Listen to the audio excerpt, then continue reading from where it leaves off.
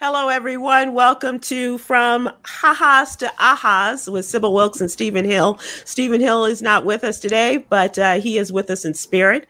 And I am so honored to have two esteemed gentlemen held in high esteem. And as we celebrate and observe Men's Health Month, and this is a particular interest to us because of our partnership with the American Heart Association. And we thank them for the opportunities to extend our program of check in and check up for your health. And there's nothing better for me than to spend time with two good looking, smart men. So let's get started, shall we? Our friend Cliff Albright is the co-founder of the incredible organization Black Voters Matter. If you have heard me talk about anything as we talk about the upcoming elections, the past elections, and going out on the road and having an incredible time thanks to Cliff Albright and Latasha Brown. Cliff is one half of the dynamic duo that brought this organization to be. And Cliff Albright is a man of great intellect, but he also is one of great passion. And you spend any time with him, you understand that he is just an incredible human being. So Cliff Albright, we thank you for joining us today. How you doing? I'm doing great now that I'm sitting here with you. Oh, go on with yourself. Also joining us today is Dr. Scott Metcalf. If that name sounds familiar to you, if you are a television watcher of, and especially of reality TV, he is not only a man of medicine, he is married to medicine, and we see him on that TV show. He is the lucky husband of Dr. Contessa Metcalf, and I had the opportunity to meet Dr. Scott a few years ago when he and his wife were on the Tom Jordan Fantastic Voyage. And they are just such wonderful people, so delightful. And Dr. Contessa has been helping us as we have been efforting to get our check-in and check-up for your health program up and running. And so first of all, thanks to your lovely wife for making this connection with us, Dr. Scott. And thank you so much for joining us. All right. Thank you, Sybil. Thank you for having me. Dr. Scott, I want to talk to you, but we're going to talk about Cliff's situation directly, but I do want to talk to you just in generalities, because we always talk about the fact that how health affects health conditions affect Black people, especially, but Black men more so than women in a number of areas, including heart disease and as well as certain forms of cancer, obviously, and prostate cancer and things like that. But overall, how is the state of health for Black men in particular today? Well, unfortunately, Sybil, we know that we still deal with healthcare disparities when it deals with Black men. And those healthcare disparities, they result from a lot of times just late detection. They result from late onset of presentation. They result from lack of having a primary care physician, and many of our African American males continue to use the emergency room as their primary care, which is, usually the emergency room is supposed to be your last result. And we still have what 1 out of 6 males between, I believe they said 25 and 30 are still uninsured or underinsured. So that affects our ability just to access healthcare in so many ways. And doctor, does it start from childhood and extends and actually the doctor's visits that we may have to get for our inoculations and things like that, because in order to get into school, but I've heard men say that once they reach the age of 18, they promised they weren't good, or they had one very invasive procedure done. They promised themselves they weren't going to go back to the doctor again until absolutely necessary. Is it a historical thing over our personal history that we, as women, watch our men not go to the doctor? Yeah, a lot of times it's due to mistrust, but more times than not, I believe it's due to misinformation. And we do, we do share a ton of misinformation, and which can lead to the further mistrust. And we saw that with COVID-19, the pandemic, when we had a rumor going around saying that, this vaccine is going to kill Black people. Don't don't get vaccinated, which kind of led to a lot of untimely deaths. And especially when we found out the main risk factor for COVID-19 was restrictive lung disease and obesity, and chronic disease that was not taken care of. But people who were diabetic, had good control of their diabetes, they were fine. People with heart disease, they were at increased risk. People with an underlying lung condition, of course, COVID-19 affecting the lungs, they're at an increased risk. But people who were obese and sedentary lifestyle, they pretty much had the highest risk factor out of all people when it comes to being succumbing to COVID. You and Dr. Contessa have a family practice, and I just lost my notes of what you call it, but it's functional integrative medicine. What does that mean? Yes, it's basically a way of exploring the body as a whole. So just being trained in general medicine, family medicine, and my wife in preventative medicine, functional and integrative medicine, we look at the body system as a whole. We look at, the root of underlying diseases, and it's more preventative medicine, but it goes more into looking at why you have this condition. So do you have any genetic markers that predispose you to a condition? Do you have, if even we go as far as looking into your diet, testing your blood levels for arsenic. For people who eat a large amount of rice, you wouldn't think that arsenic would be a problem, but arsenic is in our soil and arsenic is in our rice. So someone may come in with chronic fatigue syndrome, and you do some blood work on them, and you say, well, you have a lot of heavy metals in your blood that can be removed with diet, medication, and supplementation. And so it's more preventative medicine, looking at the body as a whole, and educating people about diet and healthy diet, because we know that food is medicine, and what you choose to put in your body is either going to fuel you or defuel you. So it's either whatever you put in your body is either going to do you well or do you bad. Did you come up in a medical background, in a medical family growing up in Michigan? So I'm the youngest of 10 kids, and I am the only physician in my family. I did find out, because my father passed when I was 5 years old, that my father was actually a medic in World War II. Oh, wow. So my father had me at a very late age, but he was a medic in World War II. But besides that, I think just his early, untimely death. My father died when I was 5. He died to a preventable illness. He died of colon cancer, which was metastatic. And so I think that probably had a lot to steer me towards medicine. Wow. That's, I talk, and because I'm always interested in how people got to where they are. And one of the things that we found is, as we mentioned before, is that men and Black men as a rule don't go to the doctor, don't, have a good working relationship with a doctor over there. And I asked that of Cliff in talking about this interview and what his medical history was.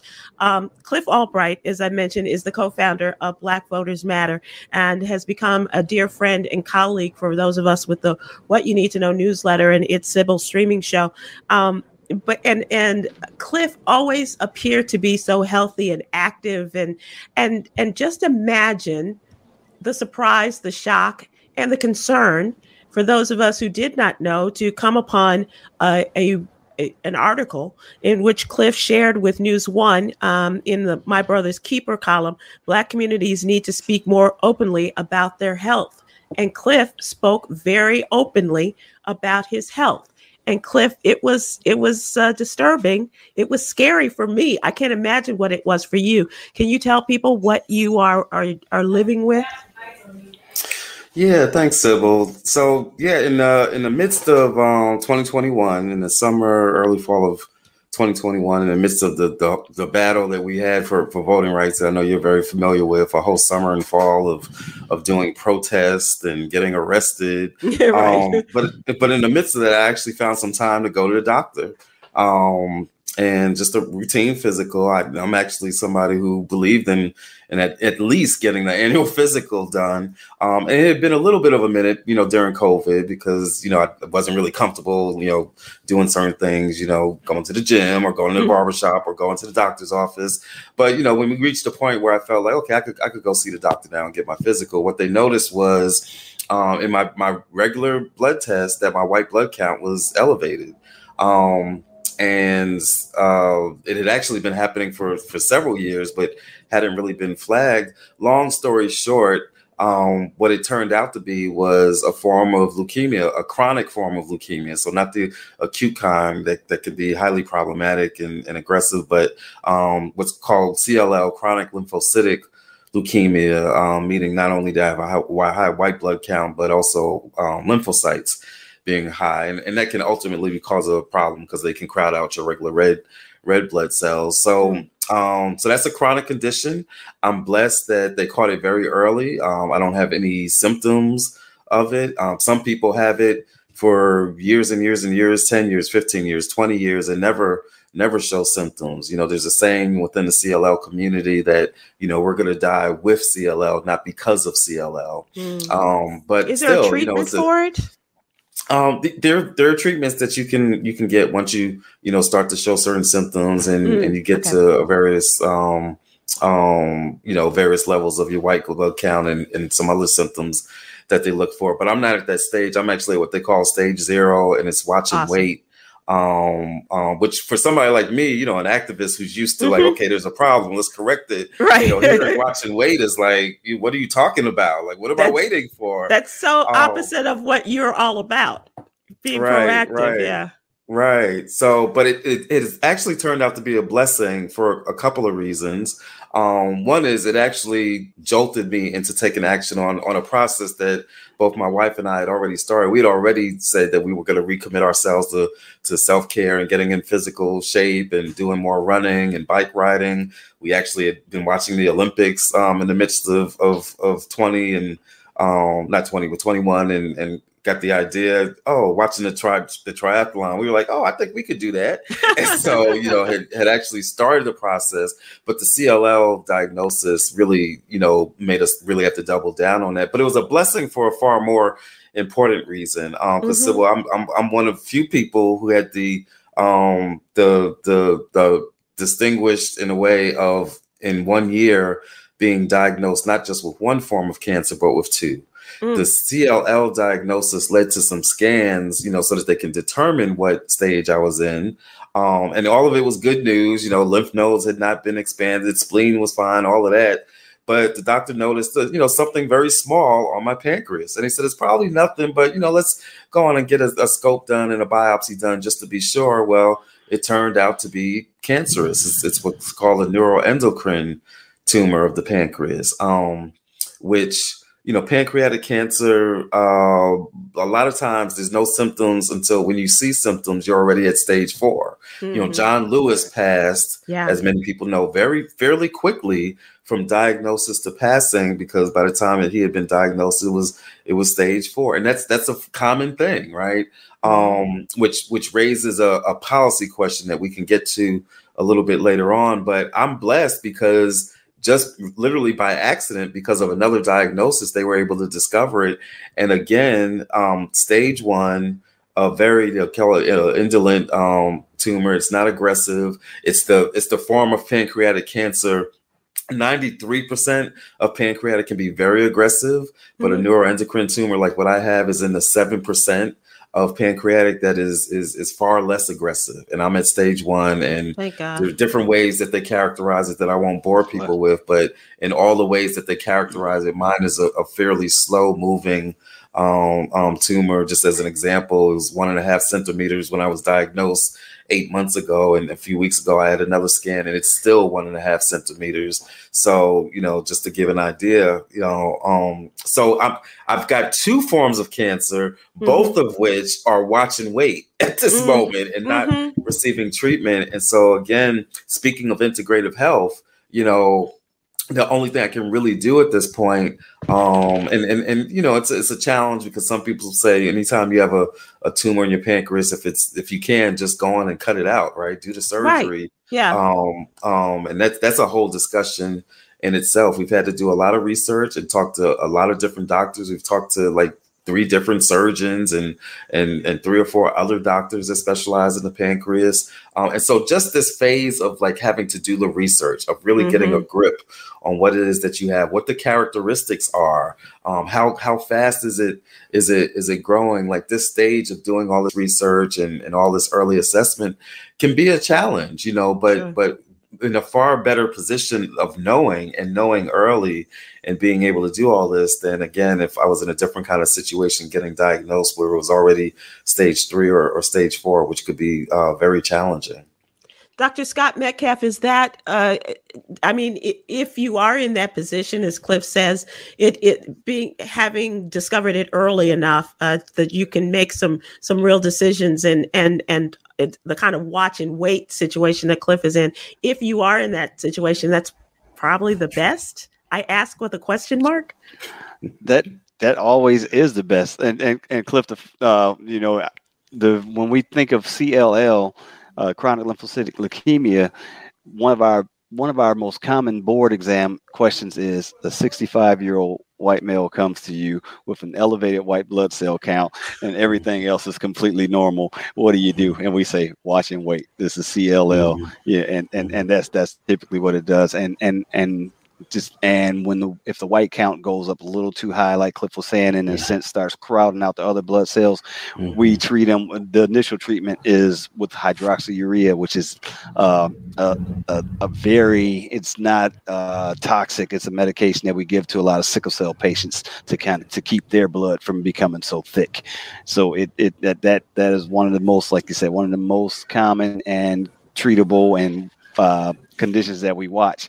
And then Cliff, the other one is just a blessing, right? To find out if you have anything on your pancreas and to learn that it's in the 7th percentile of the non-invasive, non-malignant tumors. And I'm sure you get a lot of blood drawn every 3 months to monitor it. But that's typically what we do for that condition. We monitor your blood, we monitor your calcium, we monitor your believe it or not, like your epinephrine and your hormones that your adrenal gland makes.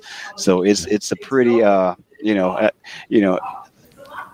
never say cancer is a blessing, but the two that you have, you know, it's good to hear that they're ones that we watch and wait. You'd rather have watch and wait than emergency surgery and chemotherapeutic preventive measures. So definitely.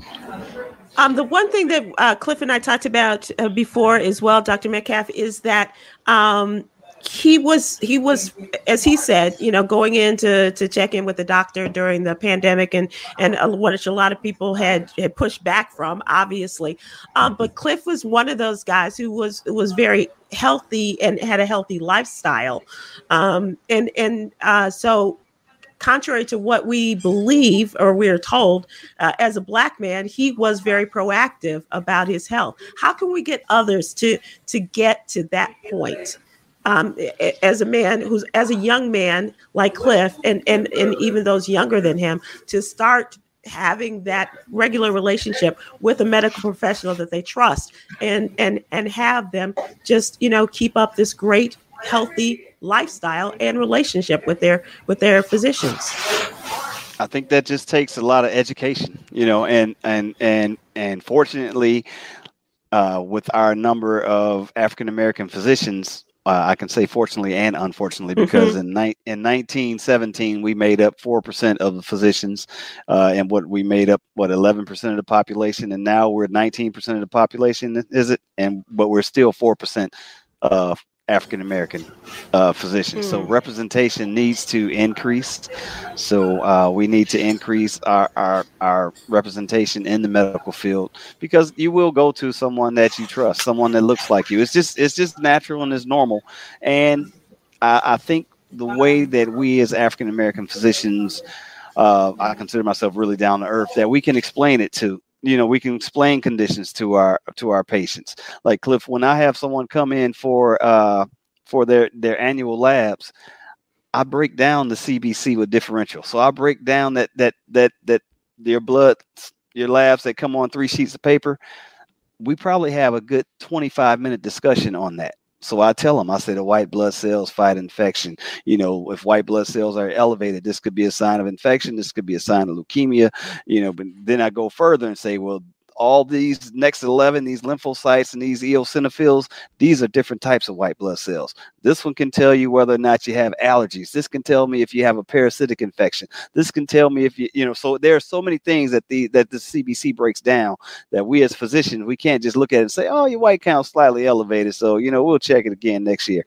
No, we need to evaluate it right now. Or your hemoglobin's a little bit low. No, if somebody's anemic, there's something that's eating up their blood. So we need to find out what's going on. And so that I think sets apart, we do it in family medicine, but that's something that we kind of gravitate to in functional medicine, is that we're going to break down these labs, and we're going to, if something's a little bit off, we're going to find out why it's a little bit off. We're going to repeat it first to make sure it's not a lab error. And then we're going to go in depth of seeing, okay, what is it? And is this normal variant? Is this normal for you? But it takes more than just looking at something and saying, okay, I'll see you next year. Now, a lot of things that catch black men is when when just say over 40, over 45, when we go get our PSA, prostate specific antigen checked every year. Normal is 0 to 4.5. So just say, but if someone has a level of 1 year, and then they come back next year, and that level is 1.8, that is more indicative of cancer, because any increase in the number of 0.7 per year for your PSA is more indicative of cancer. So a lot of males come to me and say, well, how can I have cancer when my PSA is only 2?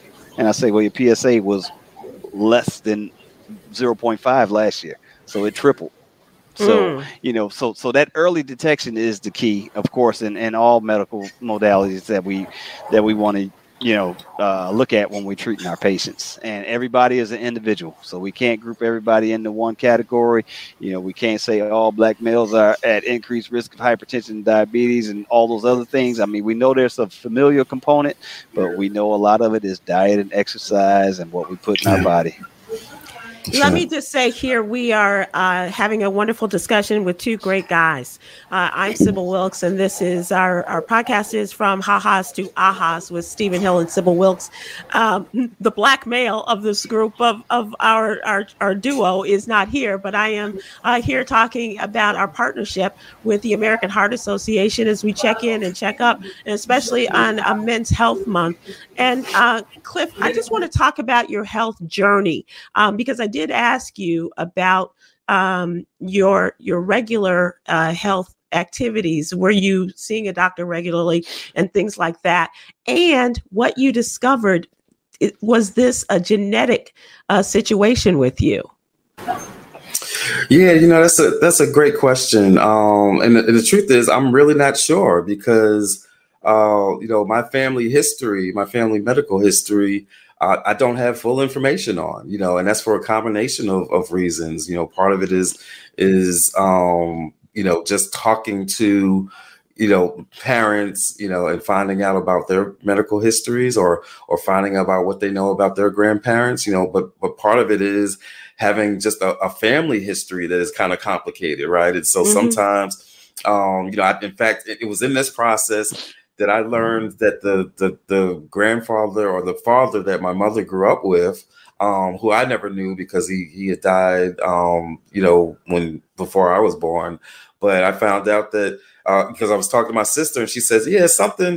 But then she says, yeah, but I don't know about the biological dad. And I was like, biological, there's 2. And so, so in this process, I've learned something just about my family tree, not to mention about the medical history involved in that. So you got those 2 issues of one, just knowing the family history period, but then knowing the family medical history can sometimes be challenging. I knew that my mother passed away of breast cancer, but that was the only history of cancer that I was aware of in my family. I'm in the process now of getting some genetic testing done, because when I told my two oldest sons, haven't actually told my youngest son who's in middle school, but when I told my two oldest sons who are college age, both of them, it was funny because both of them, their first reactions was, so what does this mean for me? Like, am I going to get this? And I was like, well, okay, well, one, thanks for the concern about me and my health.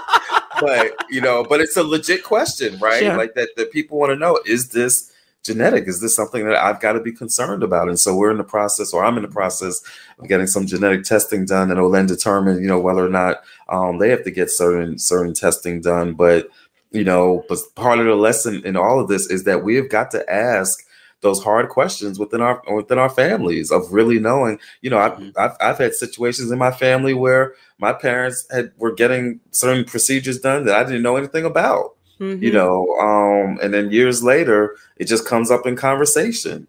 But we've got to be willing to share that information, right? To not have our family members have to play 20 questions, but we also have to be willing to ask, those questions. Like when we ask, how are you doing? Like when you greeted me, like, we're used to just saying, oh yeah, I'm fine, whatever. But to really being able to go and ask that extra question, really, how are you doing? Or have you been to the doctor? Or can we go to the doctor? There's a whole conversation that we have got to have in our community. And that's been one of the blessings of being public about this, because every time I share my health situation and my diagnosis, without fail, somebody that I'm in conversation with says, oh my God, I had it too. Somebody in my family had it. I learned when I shared it with my staff, and we've got about 40 people on our staff at Black Voters Matter. And when I shared it in our staff meeting, 2 of our staff members revealed that they had cancer at points in their life that we didn't know anything about. And so them sharing that was a blessing to me. But it was also a blessing to them, because in some ways it was like they were kind of revealing this secret that they had been holding on to, and kind of lifting some of the weight off of their shoulders in effect. Exactly. So we've got to have conversations in our families, in our friends, in our networks, and just talk honestly about this, so that we can, one, deal with early diagnosis, make sure that we're going to the doctors, making sure that we're getting tested, and making sure we're giving each other advice. Like what Dr. Metcalf was saying, if you don't have a doctor who's like Dr. Metcalf, who's going to explain all this stuff and give you proactively the information that you need to take control of your situation, guess what? You can still do that, right? You have got to be your own best advocate. And a lot of times, we won't ask the extra question because we think, oh, we don't want to be a nuisance, or sometimes we just don't want to know the answer to it. Right. right. But as somebody else who's been going through this, who's a spouse of somebody else who has pancreatic cancer, told me, she said, you got to fight for yourself. You got to make sure that you ask every question. You got to make sure you get the right team of folks together who specialize in exactly what you have. You cannot be ashamed to fight for your life. And that's the way that we all have to treat our health. But we can only get to that point and give that advice if we're in conversation with one another. Absolutely. Dr. Metcalf, I don't know if you know, and Cliff, you may remember as well, listening to the Tom Joyner Morning Show, but check in and check up for your health is a result of Take a Loved One to the Doctor. So we are Take a Loved One to the Doctor 2.0, thanks to Tom Joyner, and encouraging people not only to go to the doctor, but as Cliff said, have these discussions. Are you finding in family medicine, perhaps the discussions are a little easier to have, or that there are more discussions because you are in a family practice? Or is it just as difficult, no matter where you are, to get our folks to talk about these things and to be more open? Because it used to be, when I was a little girl, it was like, we didn't talk about having the big C, and things like that. But now maybe we are a little bit more open, but maybe we're not. Maybe I'm misinformed by that. It's still a big taboo in our community to discuss when you have a health condition. Unfortunately, it is. And you still have people, when they get a diagnosis, they will run and duck their head in the sand. They'll be an ostrich. And unfortunately, that is still really big in our community. and it's like the 5 stages of dealing with anything. You Right. know, you get Yeah. that denial. You know, you get that doubt. You get the denial, and unfortunately, that is something that happens with a lot of our community. We still just and the misinformation. I really hate the misinformation part, because I hate when someone decides that they want to go to an herbalist or someone. I mean, there's some good things that can come out of it, but when someone, if you're working them up and they just leave automatically and say, "Oh, I'm going to seek alternative medicine," you know, and I say I incorporate everything, but don't just leave. You know, don't leave general medicine. Don't leave the doctor that made your diagnosis and is putting a treatment plan together for you. You know, to go somewhere and, you know, take some sage, mix it in water. You know, but I really, I mean, I'm trying to put it nicely, but Yeah. you know, but our community, we still tend to, you know, and it's okay not to. That's what when Cliff said, he went to multiple doctors. You went to multiple doctors. So if you don't really understand your doctor, you're not communicating well with them, go get another one. You know, go get a second opinion, go get a third opinion. It's easy. Your insurance has it set up where you have, if you have an HMO or PPO, they have multiple doctors in your network. You go there and you don't have a pleasant experience, it's just like a restaurant. You don't have to go back. I tell that to a friend of mine who has gone through it as well. And it just seems people are reluctant to do that. But we're talking about the most important thing you have, and that's your good health, right? Right.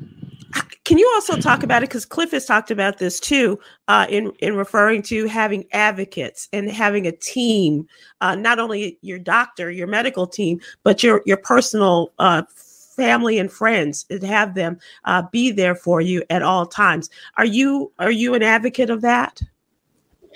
Definitely a big advocate of it, because I mean, believe it or not, Black women are still the number one advocates of bringing their spouse and their children to seek medical attention.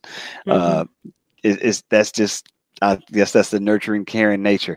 So yes, definitely have an advocate, because you need someone that's going to push you to come to the doctor. You need someone that's going to help you. Just say if you become ill, you need someone that's going to assist you, someone that's going to make sure that you keep appointments, someone that's going to do the organization for you, unfortunately, if you become ill, and someone that's going to do the follow-up when they know that you pretty much probably won't do the follow-up necessary. So definitely a health advocate, a gym partner. I like one of the most interesting and great things I saw was I had some young guys come to me they were in their early 30s and they were heavy into lifting weights, and they wanted their testosterone levels checked because they heard that everybody, you know, that males start losing their testosterone, which makes them start losing their muscle mass, makes them start losing their energy.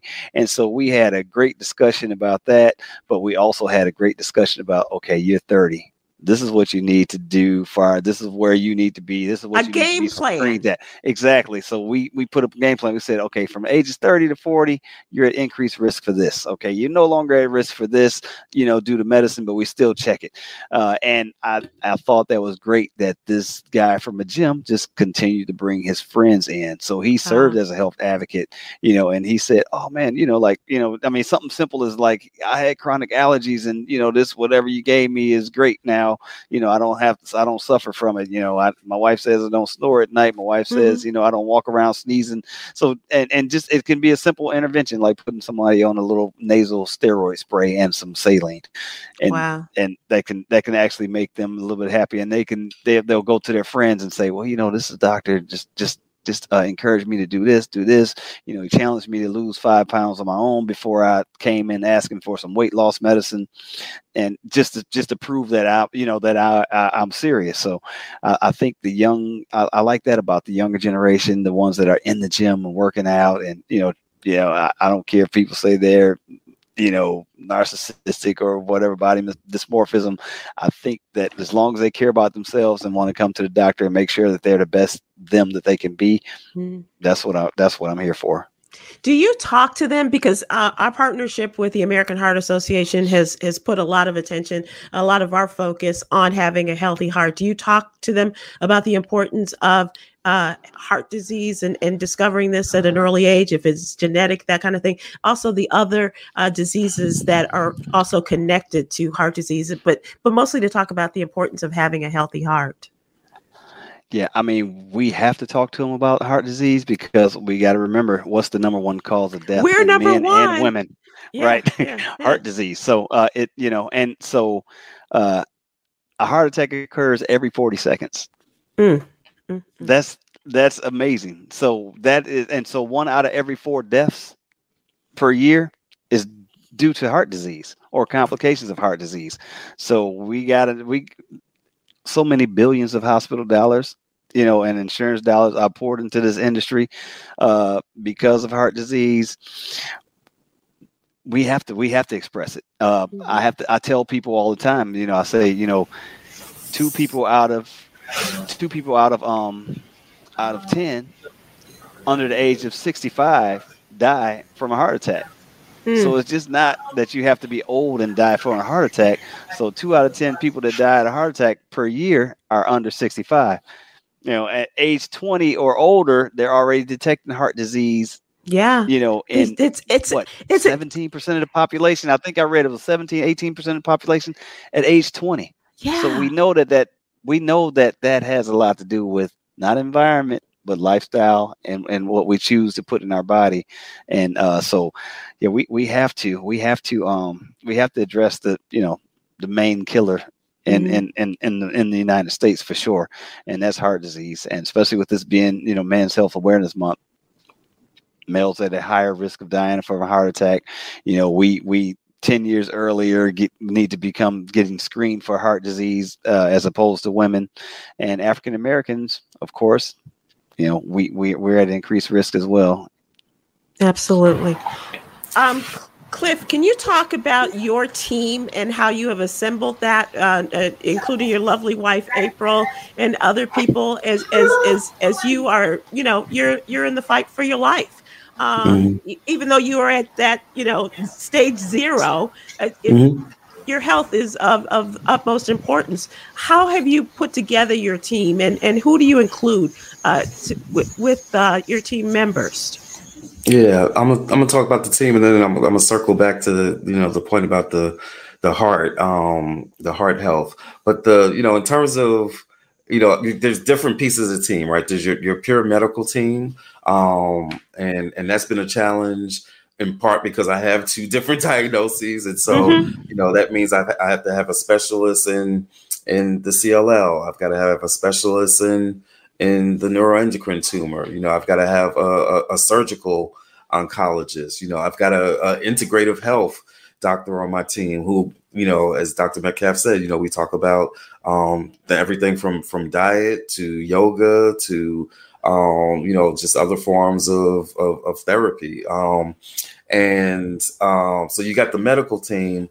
Then you've got to have the support group. You got to have the admitted support group. I've got an incredible, April, my wife, who has just been a rock throughout this entire process. I've got friends who are in my circle. I do a prayer call every morning at 8:30 with some folks that includes other people that have been diagnosed with different forms of cancer, and then their support groups, and we get together and do a prayer circle. Patient advocate.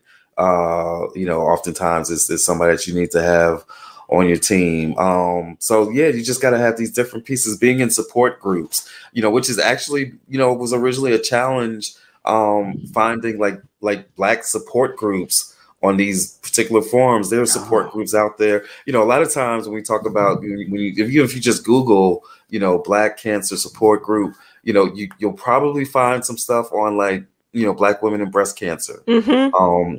Not as likely to find like a Black male prostate support group, right? I'm not saying they don't exist, but I'm saying it's a little bit, that you got to kind of look around. You really have to do your research on that one. Yeah, you really got to do your research on that one, and some other, because a lot of times when we talk about the disproportionality, we talk about like a couple of different, we talk about Black women breast cancer, we'll talk about Black men and prostate, but the reality is that we, our community, Black folks, are overrepresented in literally every form of cancer, exception of skin, but outside of that, we're overrepresented in all these forms. And so, and there's some benefits. I'm in some Facebook groups for these different, forms of cancer that I have that are just, universal, like whoever is in it, like it's not Black specific, but sometimes there's a benefit to being, and there's no shame in seeking out a support group, because we have some issues that other folks don't necessarily have to deal with.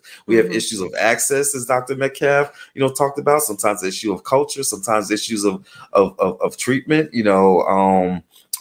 finding a doctor or a facility where you're not kind of looking around and wondering, am I getting treated differently because of, like, that's a real thing. Like, it's almost like we need like the green book for travel. We almost like need a green book for medicine sometimes. Wow, for real. And so so having a support group that really caters and then that speaks to even issues of like Dr. Metcalf was talking about, like access and diversity amongst medical staff and doctors. There's issues of diversity like within clinical trials even, right? Who's included in trials has a very deep impact in terms of whether these drugs are relevant for diverse populations, right? Or whether we are able to get the benefit of being in a trial. Like, that's a question of access and policy. So there's a lot of things that, as we're putting together our teams, that yes, cancer doesn't discriminate, right? But the medical ecosystem or the social ecosystem in which these conditions are based, we still got the realities of being Black in America. So you're trying to weigh all of this. One, what your medical status is, but that doesn't eliminate the fact that you're still, Black in America. And that's something that we got to be aware of. And again, that we've got to talk about within our community so that we're able to share, what our experiences are and what our resources are. And then we got to be willing to look for that information and not be afraid of being in the situation or being afraid of what we might find out if we share information or what the repercussions might be. You guys are very open and to my questions and sharing information as well as your stories. Cliff, I know you wanted to add something to Dr. Metcalf about the Healthy Heart situation. Yeah, I mean, what he was saying is so important because at the end of the day, there's a lot that the things that we need to do to have a healthy heart will help us with a variety of things. For example, part of my journey right now is doing more running and swimming and biking, and that's helping my heart, right? Which is important. But it's also helping. It's helping me to get more oxygen because cancer doesn't like oxygen. In your body, and so anything you're doing where you're increasing that oxygen is a good thing. It helps you to lose weight, which again is good for your heart health. It's never a good thing for us to have a lot of extra weight in this torso area, right? And so anytime we're doing things to lose that weight and to have a healthy heart, that's helping on a variety of things.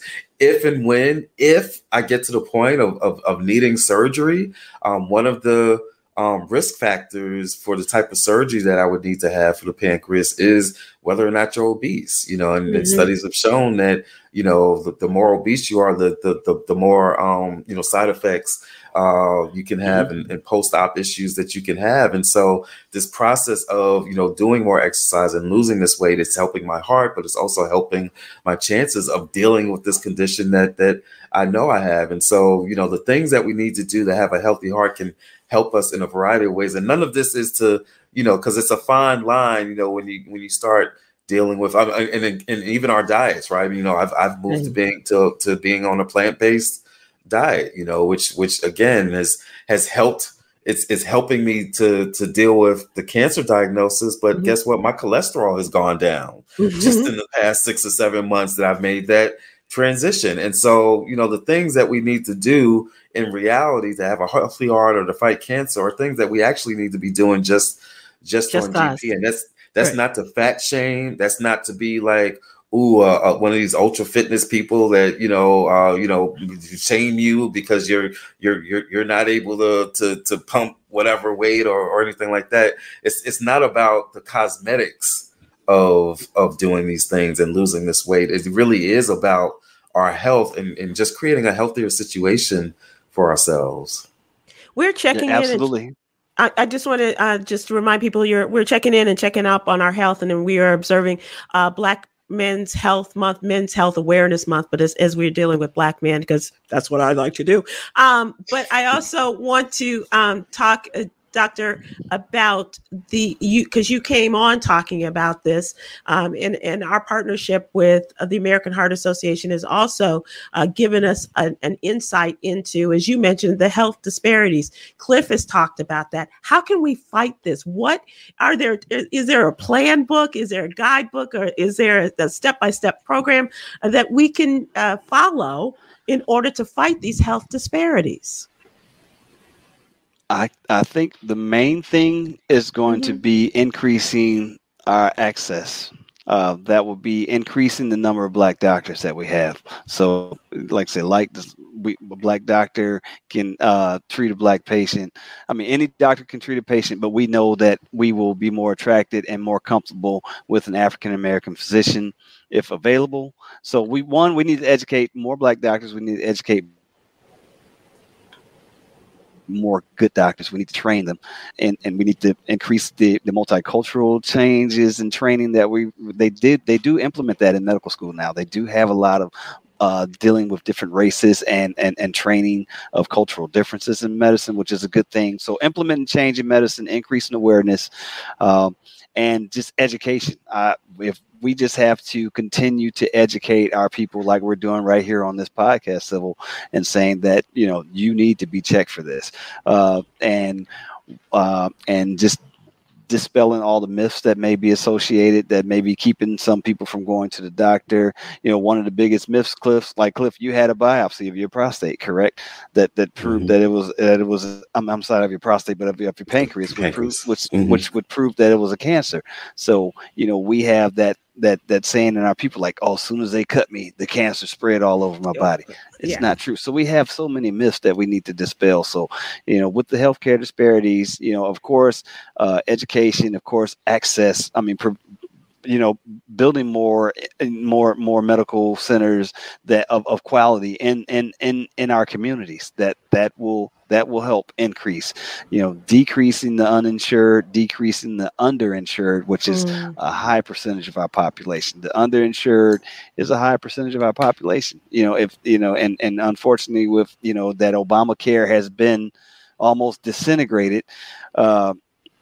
You have a lot of people who just don't have access, who actually during those years with President Obama, it was a great thing. It might have been not have been the greatest thing for physicians and reimbursements, but we all probably live a decent lifestyle either way. But I think as a family medicine and a Black male, it was one of the best things ever to see that a Black male who was underinsured could go get dental care. They could go get medical care. And so those are some of the things that we need to close that gap between this healthcare disparity gap. We need to close it. I wanted to add on something that Cliff said when he talked about being obese, because obesity increases your risk of adverse effects with sedation and with anesthesia.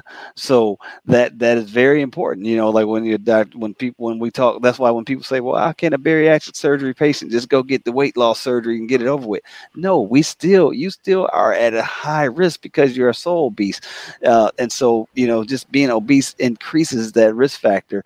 And with National Health Awareness Month for males, and when we're talking about heart disease, we know that heart disease is the increased risk. It can be because of medical causes and more or less lifestyle causes. One of the medical causes for increased risk of heart disease is diabetes, and definitely uncontrolled diabetes.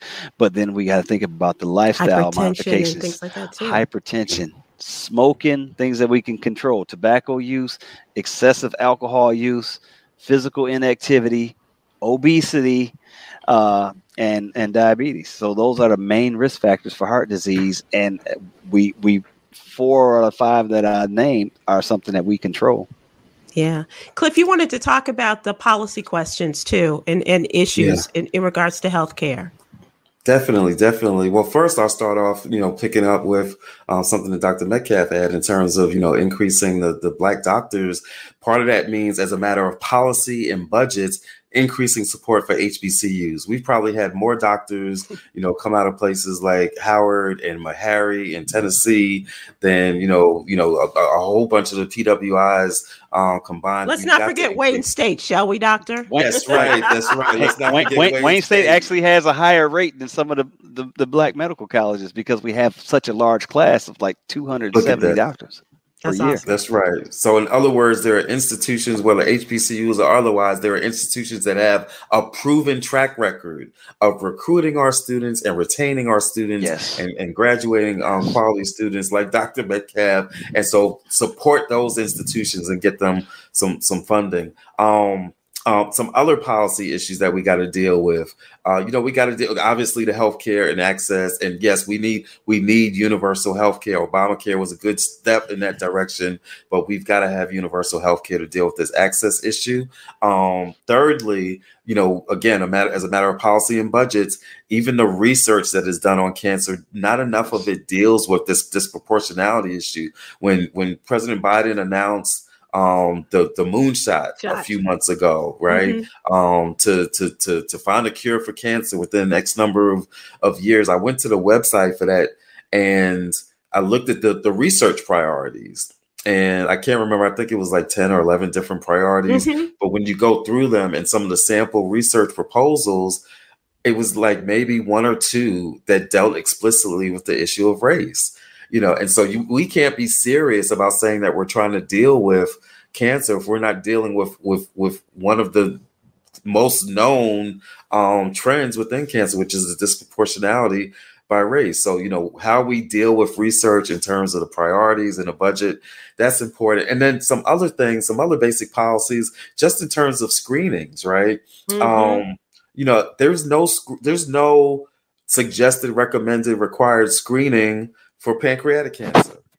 How do you have something that is deadly because it's often and the silent killer, and is a silent killer, but then not have a process that there are things that can be done to screen for it, right? That can let even before going to biopsy, and Dr. Metcalf mentioned some of it. You can check these various blood tests that can look for markers that can let you know if you're at a higher risk or where you may be, right? And then you might go to say, okay, we want to do a biopsy, but there aren't any required screenings like you have for a colonoscopy, where now it's at age 45, but there aren't required screenings for certain cancers like a pancreatic and even a colonoscopy.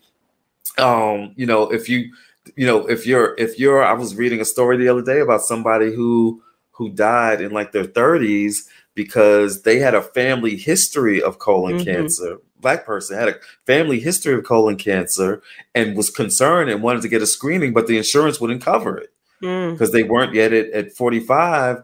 And they weren't at that number. Right. They weren't at that magic number. But again, if you know that you've got disproportionality or a family history, then as a matter of policy, we need to say, okay, certain people might need to be able to get these screenings at an earlier age. So you can't just use a cookie cutter approach when you know that you've got certain diseases that are rampant or at least more prevalent in certain communities. And so as a matter of policy, just dealing with this disproportionality in terms of screenings and what's covered by insurance, et cetera, that's a matter of policy that we've got to deal with. And I agree with everything else that, Dr. Metcalf laid out in terms of like some of these policy and budget priorities. A lot of times it's simply a matter of the money and the budgets. You show me your budgets and I'll show you your priorities, and dealing with this disproportionality, whether it's cancer or heart conditions or other conditions, has not been enough. Dealing with the racial dimensions of it has not been enough of a budget and policy priority. And let me add to that real quick, Cliff, because that was a very great point you just said. And when you're dealing with screening and research, medicine is based on data. And so recommendations of research and screening is based on data. So when we don't participate in those studies, guess what happens? We're going to have a negative outcome. Just remember, women 40 years old used to be the recommended age for breast cancer screening, right? Mammogram. Now it's 50 to 55 years of age and every 2 years. And that's probably not the case with Black women who have a more aggressive and increased risk of breast cancer. But because of these studies and this data, the recommendation has now changed from 40 years to 50 to 55 years of age. So it's already shown within the last 2 years that this has happened, the increased rates of breast cancer deaths are starting to trend upward, where they've been going down for years. That's right. Gentlemen, I've taken up enough of your time, and I do know that Cliff has a sauna waiting for him, and that is a part of my question as we close out, because I do think that the connection between the mind and the body are very important, and how we find a levity in our lives, also have a clear and a conscious mind, and how it contributes to our good health. So as we end this, I just want to know and I know you both are great family men and things like that. What do you guys do for fun? What at the end of the day, and you're thinking, man, I got to get out there and do what for fun? Dr. Metcalf, you start. Right now, I have kids that are 8, 12, and 13. So enough said. No. But children activities run my life. But what's fun is that we exercise together every day. Me and my kids, and we exercise together every day. We make a movie night. So I think more or less it's spending time with kids and family. And I recently joined Fraternity Kappa Alpha Psi. Oh, nice. And so getting with some of my frat brothers and networking has been great. And I do a lot of things. I like to do a lot of writing, Sybil, and I don't want to do any spoilers for Married to Medicine, but I will be having. I'll step out of my comfort zone, and I'm going to be releasing a song in the near future. So that's awesome. Yeah. That's awesome. You really are a Renaissance man, aren't you? I'm trying. And I can't believe you didn't pledge at Michigan State. You waited till because you didn't want to go through all of I was studying. I was studying.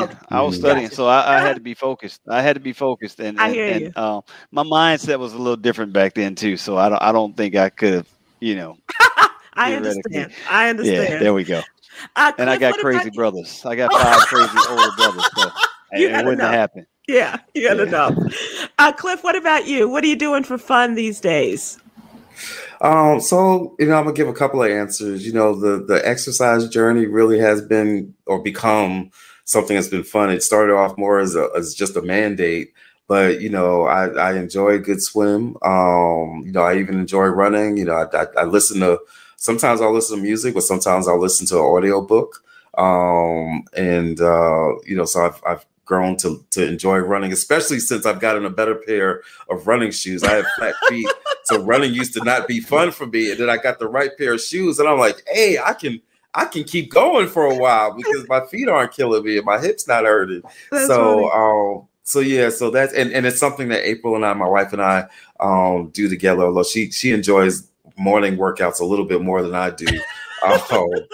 But so that's part of what we do for fun. And then the other thing is, I love, I got certain TV shows, and movies that I love. I'm a big sci-fi person. So anything that's sci-fi. Right now I'm watching the Man Who Fell to Earth, and I've just been in love with it.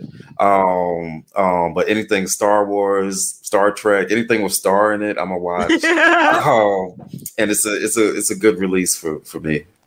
That is awesome. You guys are so wonderful. This has been a really interesting event for me, and having the opportunity through Check In and Check Out for Your Health. And thanks to our partners with the American Heart Association being able to do this with you all. I hope that we can do it again, not just wait till the next Men's Health Awareness Month. I think that this is really key to all of us being involved and being a part of the community and being a part and helping people through their various journeys. And I couldn't think of two better people to start this off with. Dr. Scott Metcalf, as we have noted, we've come to know you, married to medicine, but there's so much more to this, as you have noted, as we see through social media with all your activities with your families, and now I can't wait for the song to come out.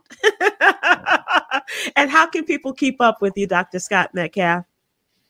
Typically my tags are my name. So I believe on Instagram is Dr. Scott Metcalf, and on Facebook, it's my name. And then we're at ChastainMedicine.com. Awesome.